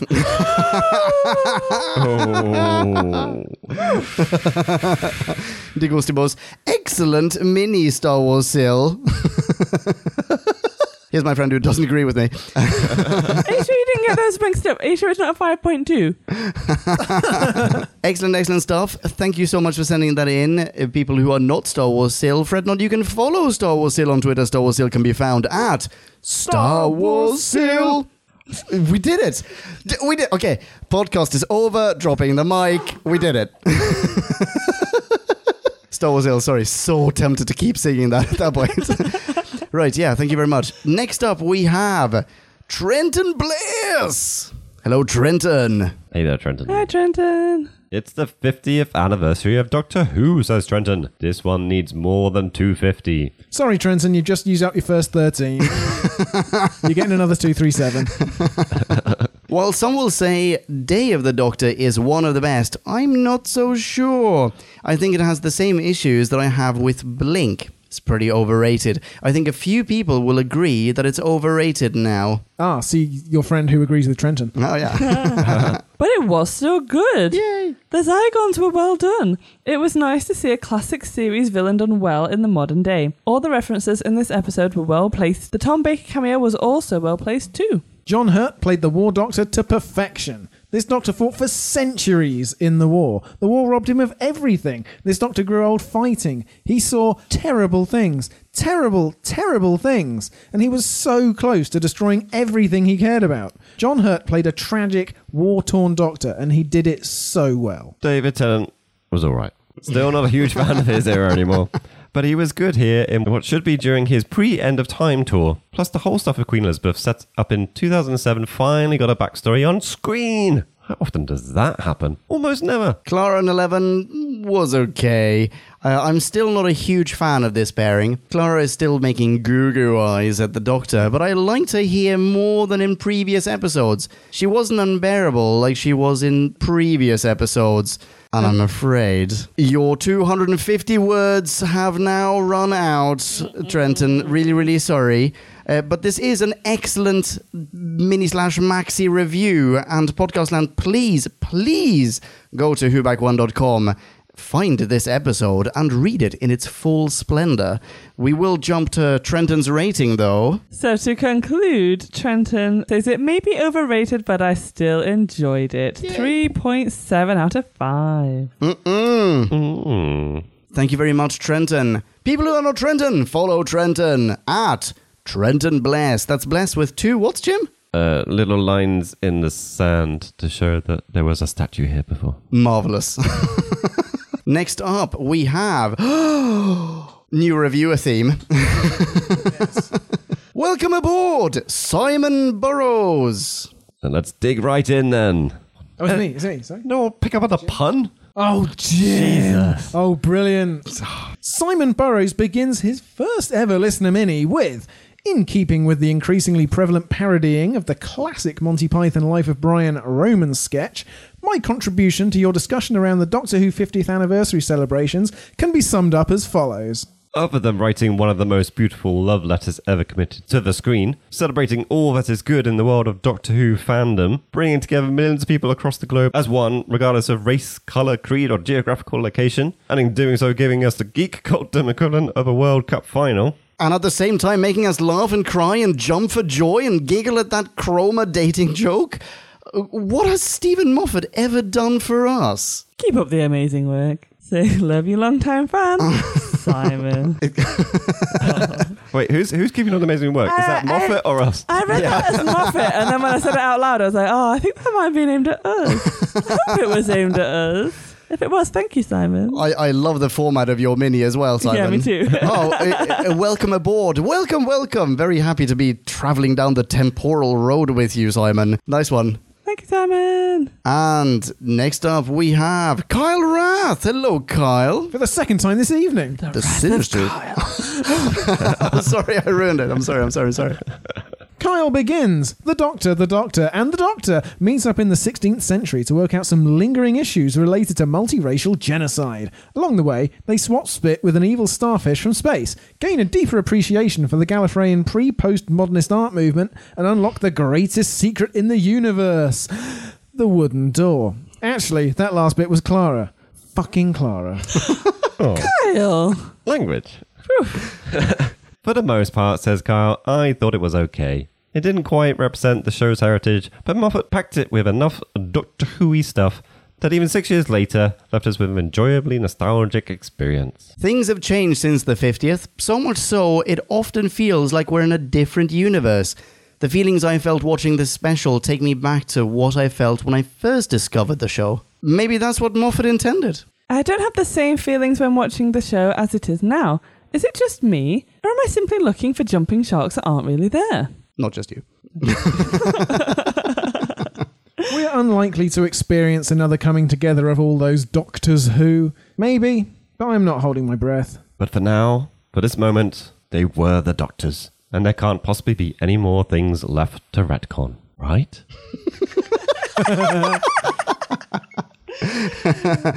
And Carl gives this a score of 3.7 out of 5. More than okay, but not nearly okay enough. Hashtag 250 words is not enough. Hashtag Big Finish could do it right. Excellent stuff. Oh, that's very clever. Cramming loads of words into a single word of a hashtag. Carl, you genius. You found the loophole. Sneaky. He's a clever guy. Yeah. Thank you so much, Kyle. People who are not Kyle can follow Kyle. Head on over to Twitter and find him at Sinister Super Spy. That's super without any vowels. And congrats again, Kyle. Very soon to be a granddad. Next up, Michael. Ridgway! Ridgway! Love you, Michael. Hello, you're so big. Michael. You're right, Mike. So Michael begins with some likes. He likes the return of the Zygons, particularly the "they're still in the room" moment. I don't know where that voice came from. I'm sorry. Time War flashbacks. Reversing the reversing of the polarity of the neutron flow, of the reversing of the polarity of the neutron flow. No, 13. I still can't do it. Oh, true. No, 13. There we go. That's the one. And the great curator. Legend. I'm guessing Baker ad-libbed. Oh, do you think? Very possibly. That's nice. But Michael won't be rating this a 5.0 because here come a list of beefs. First beef, why bother invading modern day over Elizabethan Earth? What modern amenities do the Zygons need exactly? Good question. Flushing toilets. Yes. Oh, wait. That's not trivial. Question answered. I think this was rhetorical, sorry. Next beef was, how could the Zygons not realise this was the real Elizabeth? Sisters of God! Levels of stupidity. Yeah, agreed. Next one. How can you forget you're a Zygon? I call bullshit. Remember you're a Zygon. Oh, nice. Remember what? A Zygon you are. Michael also didn't like the Eccleston-shaped hole in this episode. Michael also didn't like, that is not an effective use of a salbutamol inhaler. The breathing is wrong and you usually need to take 2 puffs every 4 hours. Also, it's the United Nations Intelligent Task Force. God damn it. It's just supposed to be a screwdriver. God damn it. And a retcon, the War Doctor as a full-on evil doctor who gouges out people's eyeballs for a laugh and wears victims' testicles as a necklace. Find them on Etsy. Michael's summary is, nevertheless, holy moly. And the rating, 4.9 out of 5. Tears of joy as all the doctors came to save Gallifrey. Clearly the 7th Doctor made the critical difference and inched the plan over the line. Clearly. Such a good fellow. Spiffing mini review as always, Michael. Thank you so much. People who are not Michael, Follow Michael on Twitter. Tell him hi. He can be found at bad_movie_club. No more underscore.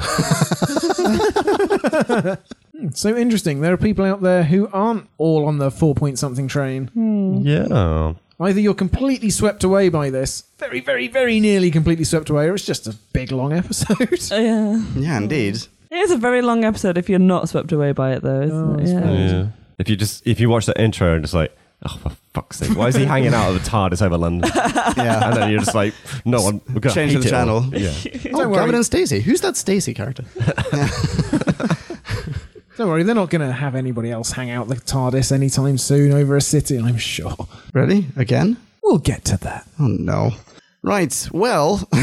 What are we getting to next? Excellent question. Well, on the new Who front, which we're going to be tackling before we tackle a classic Who, we have the very, very last of Matt Smith in... The Time of the Doctor. Correctamundo. We will also be looking at, this is a slight correction to the list of episodes that we mentioned in the last review. Rescheduling. We're going to continue our 50th anniversary celebrations with the Five-ish Doctors reboot. And bonus episode. An adventure in space and time. And somewhere there in between will fit in an audio Who review with... Situation vacant. Kablamatron. Eventually we'll get to classics again, and at that point it will be... The Talons of Wing Chiang. Correct. You guys get more uncomfortable saying that every week. Mostly because I'm never sure if it's the right title. I'm also very afraid to review it. Yeah, I haven't watched it yet, but I have a feeling that it is going to be redonkulously racist. Yeah. Why am I laughing? In the meantime, in the meantime, you can say hello to us on Twitter. Mostly, Marie, you are not on Twitter, correct? No. Oh, that is a shame. But fret not, Podcastland. Send an email to whobackwhen@gmail.com, and we will pass your messages to Marie along. Drew. You can count my Tweety blessings at Drew Backwhen. Oh, excellent branding. Jim. I'm at Jimmy the Who. Jimmy the what now? Sorry. I said that quite clearly. It was Jimmy the Who. I see. Excellent, excellent. And I'm at Ponkin. Figure it out. Until the next time, rock on, be rad next to each other, and ciao. Bye. Bye-bye. See ya. Kablamo! Did you enjoy the show? Then please do what the cosmos compels you to, and spread the gospel of Who Back When. Tell your friends. I've got no friends. No problemo, tell some strangers. Hey! Like us on Facebook. That's facebook.com/whobackwhen. All in one word. Are you into Twitter? Awesome! High five us online and we'll high five you right back. You guessed it, we're at Who Back When, all in one word. Check us out on Instagram for behind-the-scenes photos and other Whovian goodness. Watch our videos or even listen to our podcast on YouTube. That's whobackwhen.com/YouTube. Vote us up on Reddit, listen to us on Stitcher, and head on over to our website, whobackwhen.com, where you can submit a review of your own, browse the article archives, and peruse our visual index of aliens, monsters, and more, which increases in kablamos with every episode. And lastly, give us a rating and review on iTunes. It helps our show get noticed and earns you lots of karma points. That's it. Rock on and be rad and excellent to each other. Catch your earballs in our next Who review or bonus episode. Until then, Ciao. Who Back When?